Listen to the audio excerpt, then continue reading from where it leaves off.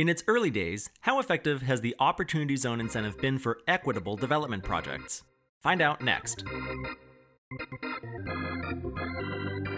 Welcome to another exciting episode of the Opportunity Zones podcast, the weekly show where we interview Opportunity Zones professionals and experts, from fund managers to tax advisors, from real estate developers to venture capitalists. If it impacts Opportunity Zones or the opportunity funds industry, we cover it here on the Opportunity Zones podcast.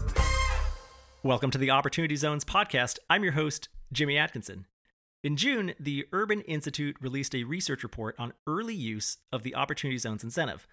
The report highlighted 9 takeaways that were drawn from roughly 70 in-depth interviews conducted with different Opportunity Zone participants. Joining me to discuss this research today is the report's lead author, Brett Theodos. Brett is Senior Fellow at Urban Institute, and he joins us today from his home office in Washington, D.C. Brett, thanks for taking the time to join me today, and welcome to the podcast. Thanks so much. Happy to be here. Yeah, happy to have you here with us today, Brett. The title of your report that you wrote for the Urban Institute is An Early Assessment of Opportunity Zones for Equitable Development Projects. So before we really dive into the report, can you tell us first, what do you mean when you use that term equitable development? What does that term mean exactly?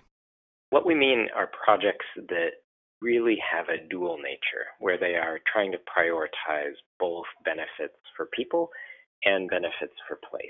So we're not simply talking about improving real estate, even if one group of residents is swapped out for another. We're really talking about incumbent or original benefits benefiting in some way from the projects that can be created. And there's really a variety of ways or types of benefits that could create it, from arts and culture to housing to environment. So there's a lot of things that can still fold into it, but it really is the nexus of people and place. Or as you define it in the report itself, it's considered the intersection or union of economic development and community development, which is kind of interesting that you've dialed this in so exact, because I'm guilty of actually using those two terms interchangeably, but they actually mean two different things, and equitable development kind of folds them both in. Is that right? Yes. People use the terms in different ways, but I think it is a helpful tension to think of them as separate constructs. And equitable development is really sitting at the intersection of both economic development and community development. Right, which is more or less the congressional intent of the incentive in the first place. Is that right? It is, yes.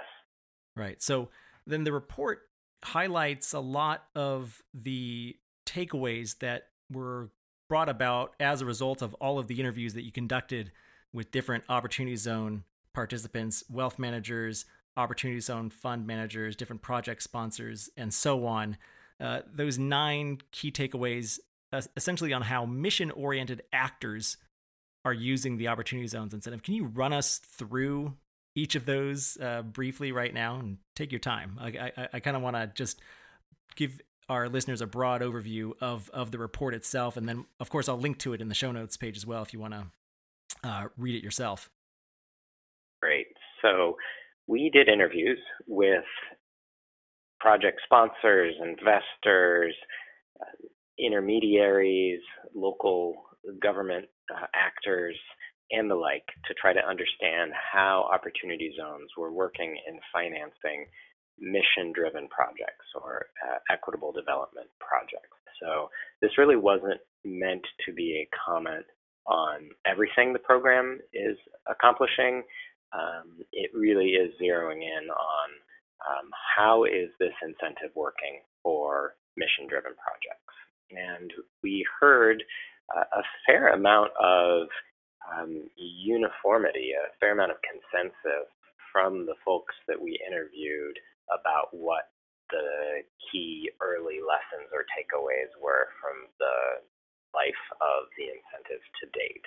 And we bracketed those into 9 observations, and they were as follows. First, that OZs are reaching actors that haven't been engaging in the traditional community development field, that they are drawing new actors and new energy and excitement into that space. Second, that attention is catalyzing in some communities a new ecosystem of community development, the nexus of local government, possibly state government, philanthropy, private market developers, mission-driven developers, and investors.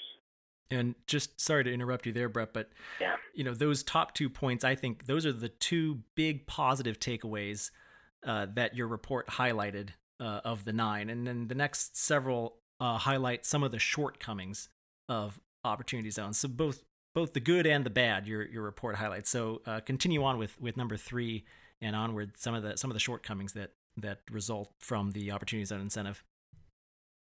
Sure. And the third, I don't know if it's a shortcoming or a missed opportunity, but the third was that the OZ structure lacks encouragement for resident or intermediary engagement. That said, in the report we described that that's true for other federal community and economic development programs too. So when we spoke to actors, we didn't necessarily hear that there was more resident or less resident engagement in opportunity zone projects than there was in new market tax credit projects or community development block grant projects or the like. So OZs don't really stand out as better or worse in that regard. I'd say to the extent there's a distinction for OZs, it's that these other programs have intermediaries, which are intended and hopefully actually do act in place of resident input, whether that's a city, that's elected officials, or whether that's a nonprofit mission-driven actor, or whether that's a state housing finance agency. So it's in some sense the intermediary function that's more saliently different than it is the resident function. And from there, other findings of interest that emerge, I think the most core or fundamental challenge that we heard, and we heard it a few different ways, but was that many mission-driven project sponsors are struggling to find investors. And that happens for a few reasons, and it happens in a few different ways. But the end result is that there's a disconnect between many mission-driven sponsors, hopeful project sponsors, and investors. And part of the reason is that OZ investors are demanding higher returns than impact projects can support. And that partially reflects that the opportunity zone incentive is in some ways a rather shallow form of subsidy in terms of the amount of return that's added from the temporary deferral and the step up in basis. We're talking about a couple hundred points of return, and that is not enough to get a project, from 8% to 15%, if that's what a project can otherwise offer and what an investor otherwise demands or expects. And so there certainly were examples we found of highly mission-driven investors who are willing to accept much lower than market rates of return. But most of even the impact investing field is looking for rates of return that mean that opportunity zones are not sufficient in helping most mission-driven projects on their own get across the finish line and become funded projects. Right, and I've heard a lot of the same. One of the more common questions I get is just that: hey, how do I find capital? Where's the money? Right, and then I also hear, people with experience, namely project sponsors, fund managers, say essentially what you just said, but in slightly different terms. They'll say, the opportunity zone incentive doesn't make a bad project good, but it has the potential in some cases to make a good project great, or maybe a very good project great. I've heard very similar wording, and when I hear that, what that says to me is the project doesn't work. A project that doesn't work, opportunity zones aren't sufficient to make it work. That they can give a little bit of extra return, they can help out, but that projects, the investors are not willing to get projects across the finish line, even with the addition of OZs, that they wouldn't have been otherwise. And so, it's worth acknowledging that that's very different from our other tax tools to support community development. Low-income housing tax credit projects, would not be happening but for the tax credit.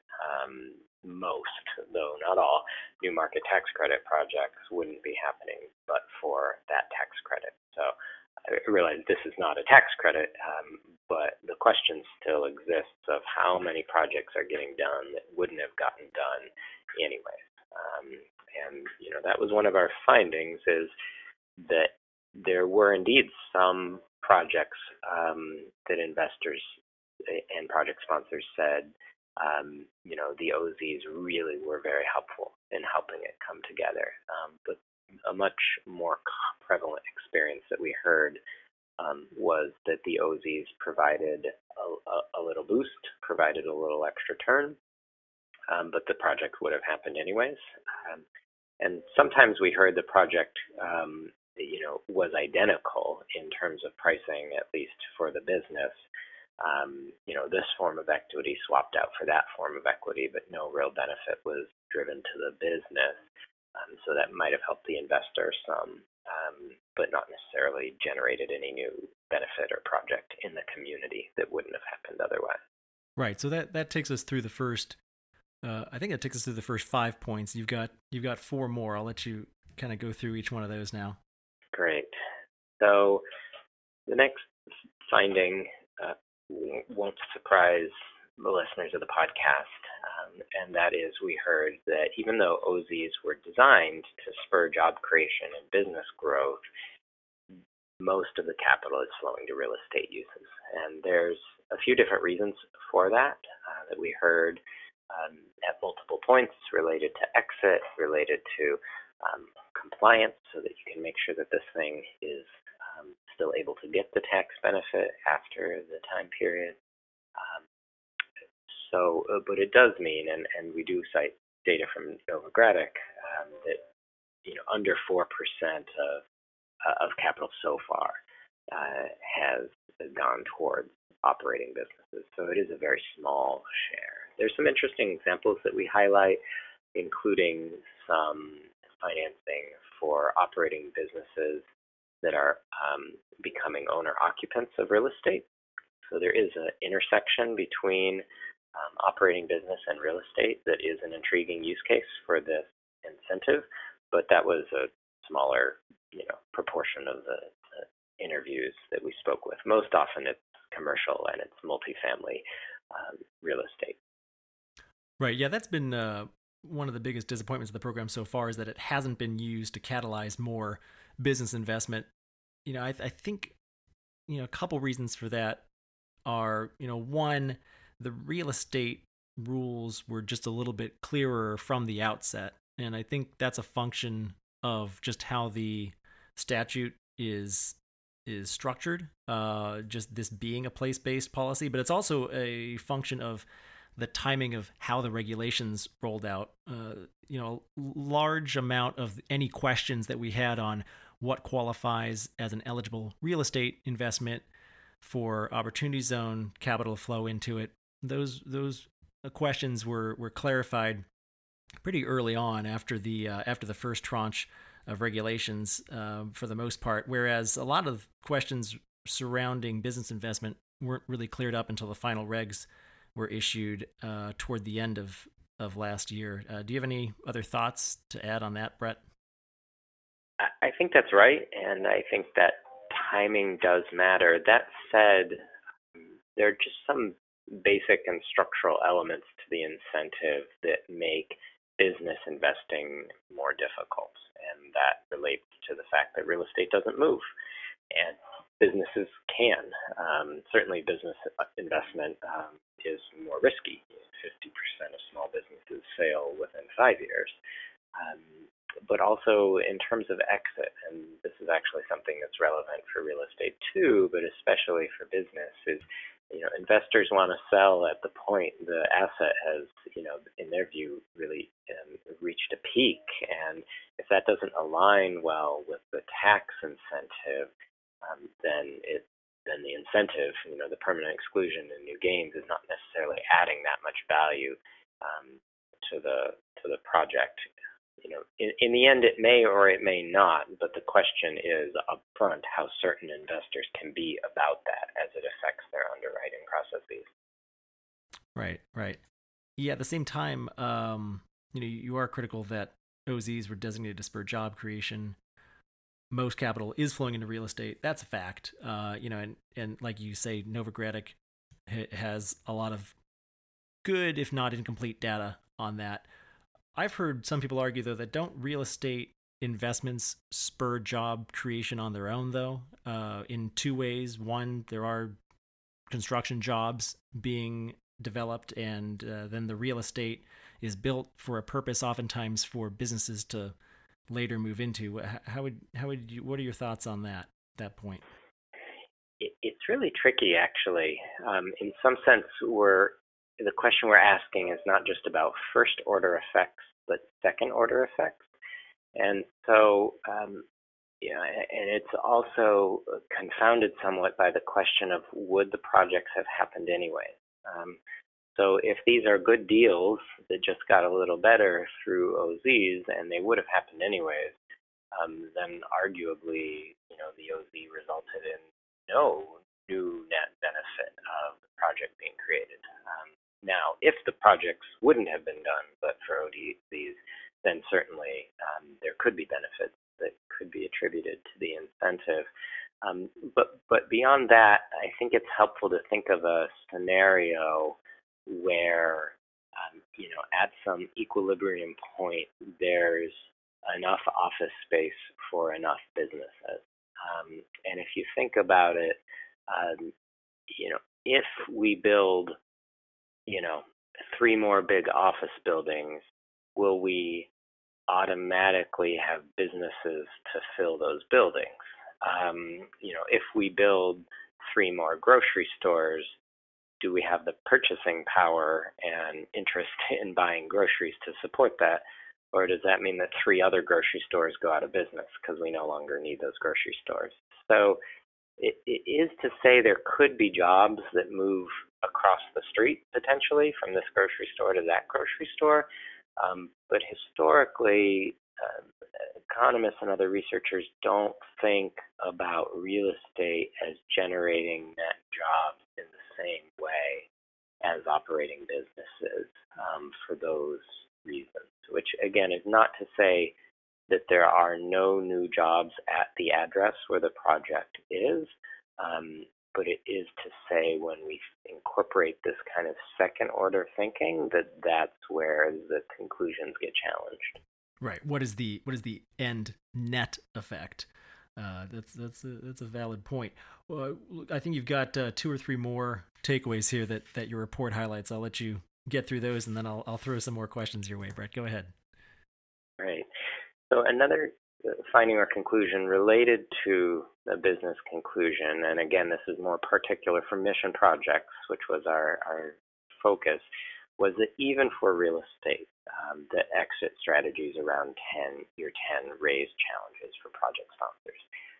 And that's because in the most immediate sense, the OZ incentive doesn't incentivize impact, it incentivizes appreciation. And so there's more benefit for investors with more appreciation. That could be a really good thing for certain kind of projects, and it might motivate certain investors to get involved. But for community assets, mission-driven projects like affordable housing or healthcare facilities or charter schools or any number of those types of projects, they don't necessarily want to buy back the property in 10 years at 2x, the price they could have gotten financing for today. And in some of those spaces, there's a disconnect because 10 years sounds like a really long time to some investors, but to an affordable housing provider, to a charter school, to an arts facility that's really geared and built out just for that entity, 10 years is a very short time. And they're looking for leases that are appreciably longer than that. And so there's a tension and a disconnect that's both in terms of the appreciation and also in terms of the length of time. That means that even for real estate projects, mission-driven real estate projects, there are disconnects, and it can be hard to do those projects as well.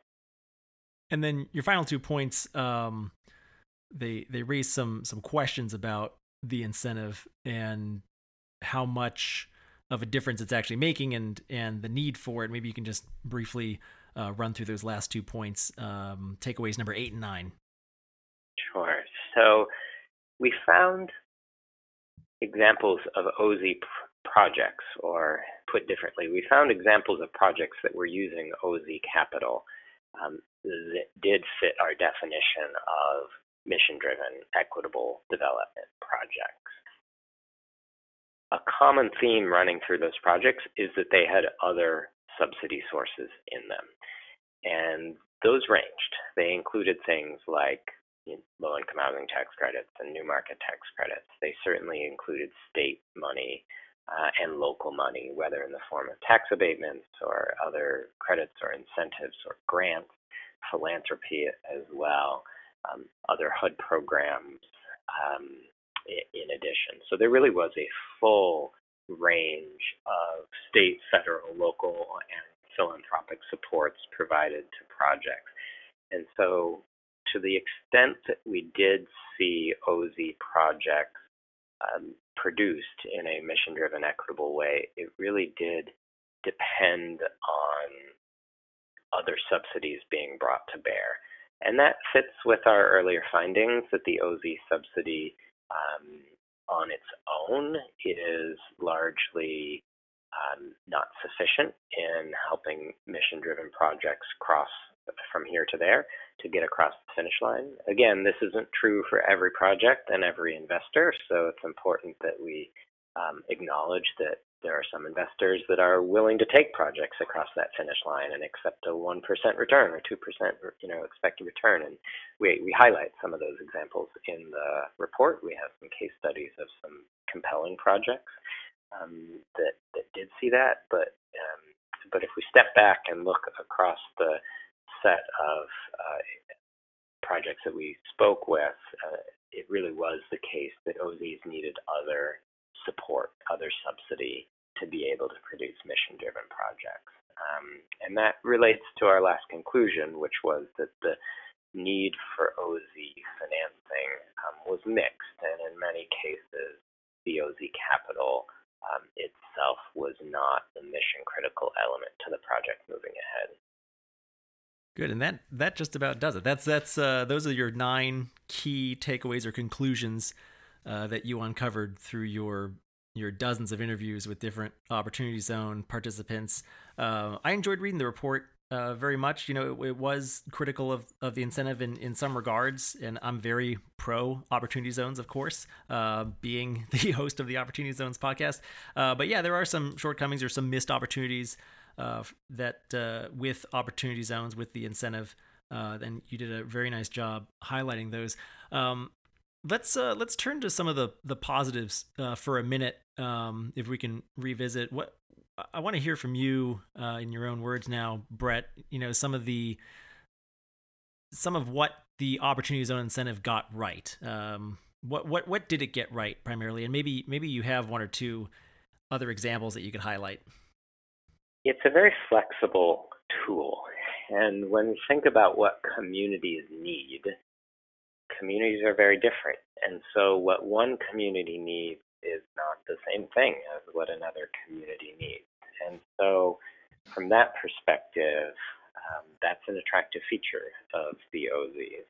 Now, there's risks that come with that, because then the question is who's deciding what communities need. But on its face, I think there's attractive elements to the flexibility that OZs convey.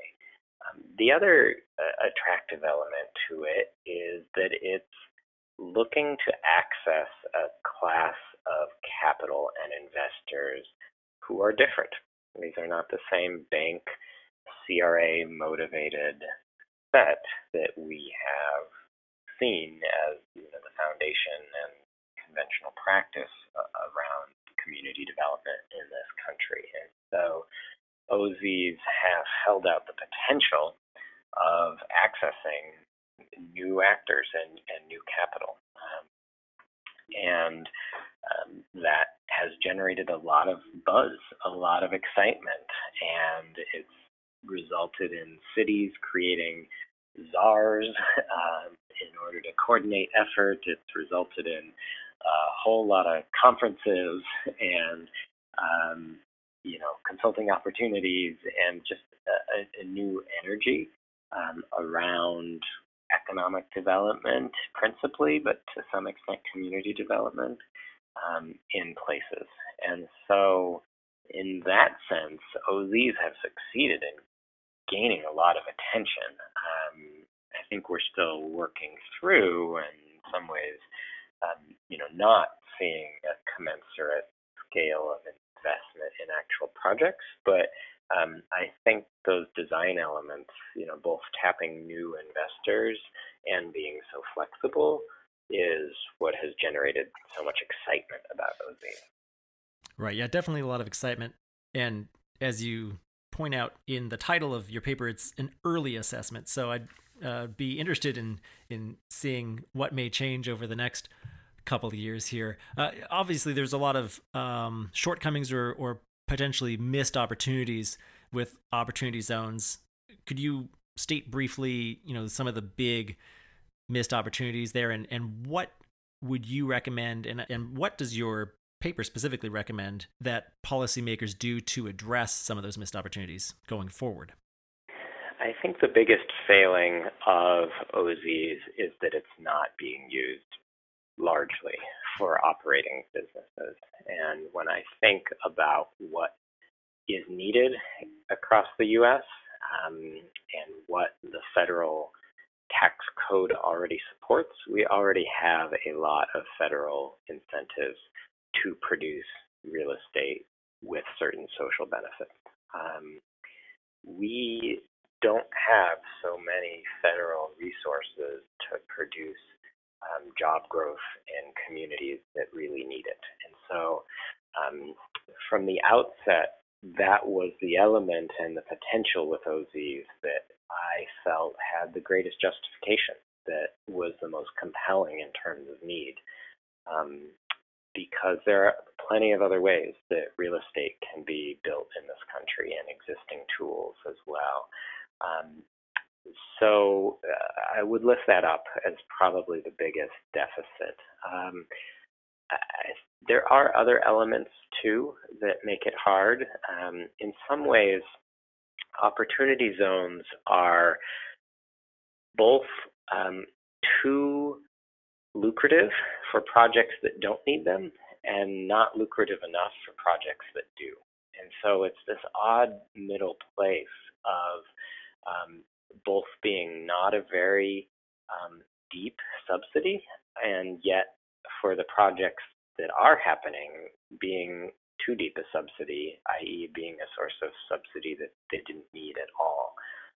And so in some sense, I think OZs need to be made stronger, more a deeper subsidy, whether that's adding to the capital gains step up in basis or through another approach.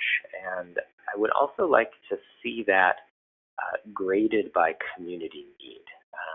So, if you're in Brooklyn, the thought that you have the same need in a community, a zone that has homes worth $1 million on average, as the zone in Youngstown where the average home is worth $14,000. Like, those are very different capital markets, inducing places. And so I would like to see an incentive that is better targeted to need and that perhaps has a scaled or graduated element to it. And I would also like to see an incentive for which there is a stronger certification process. So the certification process right now really isn't a certification process, it's a self-certification process. And so I think if we have a stronger emphasis on mission actors, which can include for-profits, then we can more easily justify why additional subsidy is needed, because we can more easily justify that the program is producing things that wouldn't have happened otherwise, and is producing things that really will be benefiting the residents of these low and moderate income communities. And so there's a number of other changes that could be built in some fundamental sense. I think that we need to size the incentive to impact rather than just to appreciation, which might mean some targeting around either AMIs or units produced, or targeting around job production. I would also be interested, and this is a bigger change, but in the spirit of our current moment, I would be interested in thinking through how to broaden who can invest in the program. So limiting it to those who have capital gains is definitionally, the top 1 to 5% of people in this country that have that many gains that they can part with for 10 years. Corporations obviously as well can participate. And so something that was more in the form of even a refundable tax credit as a way to allow people who live in neighborhoods to make investments into their own communities and have an ownership stake in the commercial stores they shop at seems like a compelling thing for our time to be able to show and reflect. And then lastly, I would say that there are ways that mission-driven funds could be supported more clearly, and that could include some adjustment to, for example, allow investments into CDFIs to count as eligible, which they then could deploy in a variety of forms. So there's other elements at place. I think we probably got some of the zones wrong and should consider removing some of them. They don't stand out as especially needy. But all of these things could be pursued, or some of them could. And either way, I think we would result in some improvements in terms of mission outcomes from the program. Yeah, agreed. A lot of good ideas there to have a better mission-driven approach to opportunity zone incentive and to expand the field of potential investors as well. I like that idea quite a bit. And then making the incentive deeper. I like that idea of increasing the basis step up, especially. I mean, the 7-year 15% basis step up on the original deferred gain has gone out the window already, so we're down to 10%, and maybe even 15% was enough. Maybe something like 25% or more even would make the incentive that much deeper. That's an interesting idea as well. Brett, what are your thoughts on how the federal government has done supporting the program so far to date? With the creation of the White House Opportunity and Revitalization Council and all of the work that the Treasury Department and IRS in particular have done in regulating the incentive. What are your thoughts on how they've done so far? I think they've thrown everything they have at it. The White House has made this a top priority. I feel like almost every agency, at least all the relevant agencies, have produced their own efforts to try to double down or support the incentive. So I really can't think of things the administration has left undone that would make the incentive more attractive to investors. Let me modify that a little bit to say that they're working within the confines of the legislation. And so I think some people want them to change things or write rules differently. But as I read the legislation, I think there are some clear lines there that are challenging to move forward with. That said, this is a market-driven tool. This is a market-driven incentive. It is open to a lot of different investors for a lot of different uses in a lot of different places. And so, regardless of what the federal government has done and the White House Counsel, that doesn't fundamentally, adding a preference point here or an accommodation there, that doesn't fundamentally change the program as it's most typically used and understood and accessed. So I think there's been a lot of signaling of the program as important, but I don't think that is fundamentally why OZs are getting a lot of attention. I think the fundamental reason is because of the OZs themselves and the structure and the incentives that they provide. Right. Yeah, I think that's a fair point. At the end of the day, it's a private capital incentive designed to operate within private markets. By design, the government really shouldn't be dictating too much of the success of the program one way or another after the statute has been written anyway, within the confines of the law itself. It's very private market driven. We're in an election year. We've got a presidential election coming up here in a few short months. If we are to see an administration change, if Trump gets voted out, Biden gets voted in, Brett, what do you anticipate might happen with regards to the Opportunity Zones incentive, if anything? So just first to acknowledge that I've not spoken with the Biden team in any capacity on this, so I don't have this is not reflective of any firsthand insights into their thinking. That said, as I have discussions around this tool, there are critics who want it to change or even go away, and we've seen legislation introduced that would result in some pretty significant changes to it. But I also see a fair amount of enthusiasm still for the tool, even among Democrats, certainly among Republicans. And so if I had to guess, a Biden presidency means that OZs continue. I think a lot will depend on if Congress acts. We might see differences in some regards, for example, on reporting. Certainly it will depend who gets in place at the agency leadership levels and what their agendas are. But I have yet to hear anything about a clearly articulated difficulty with or opposition to opportunity zones emerging from the Biden campaign. Very good. Well, Brett, I really appreciate your time today. Thank you so much for joining me. Before we go, where can our listeners go to learn more about you and the Urban Institute?